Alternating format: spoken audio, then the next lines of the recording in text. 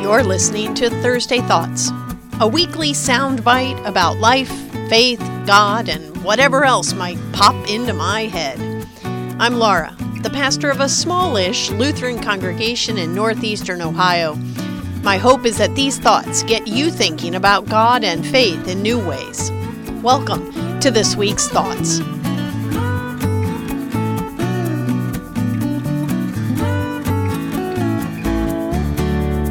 I'm so glad you're back here with me for Thursday Thoughts, where this week I'm thinking about goodbyes. About 150 years ago, my internship supervisor handed me a little book called Running Through the Thistles. I was coming to the end of my internship at that time, having loved, laughed, and ministered with the congregation for a year.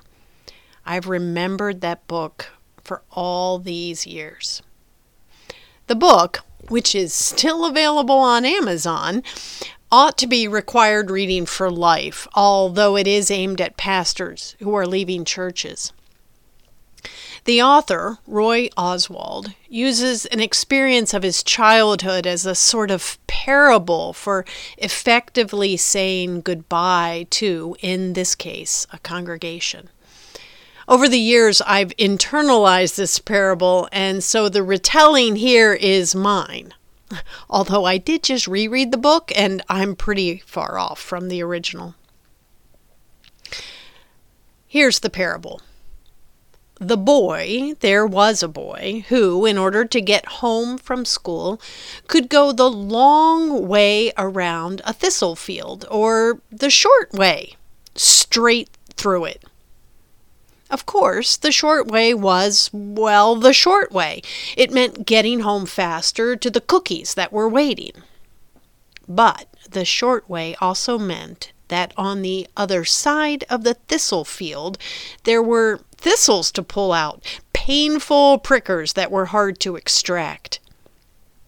More often than not, the boy would run headlong through those thistles, and then have to spend painful minutes afterwards pulling out those thistles. You see, many of us want to leave places in a hurry, running through the metaphorical thistle patch. It is faster and seemingly less painful than taking the long road of saying goodbye.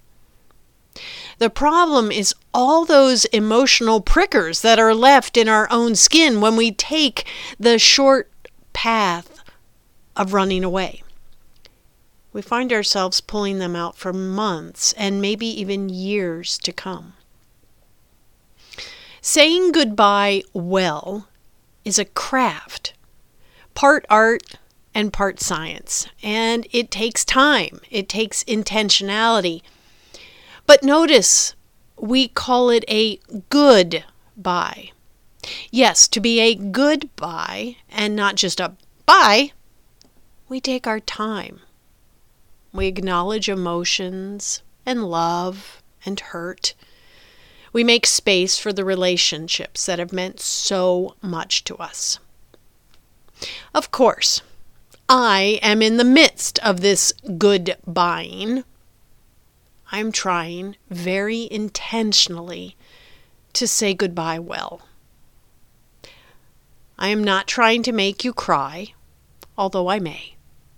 I am not trying to make you uncomfortable, although I may.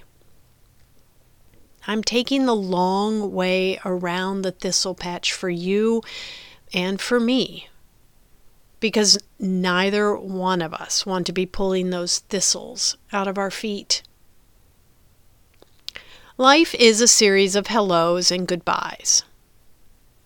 And we can be thankful that God is in the midst of both. And therefore, all things are possible. Peace this week.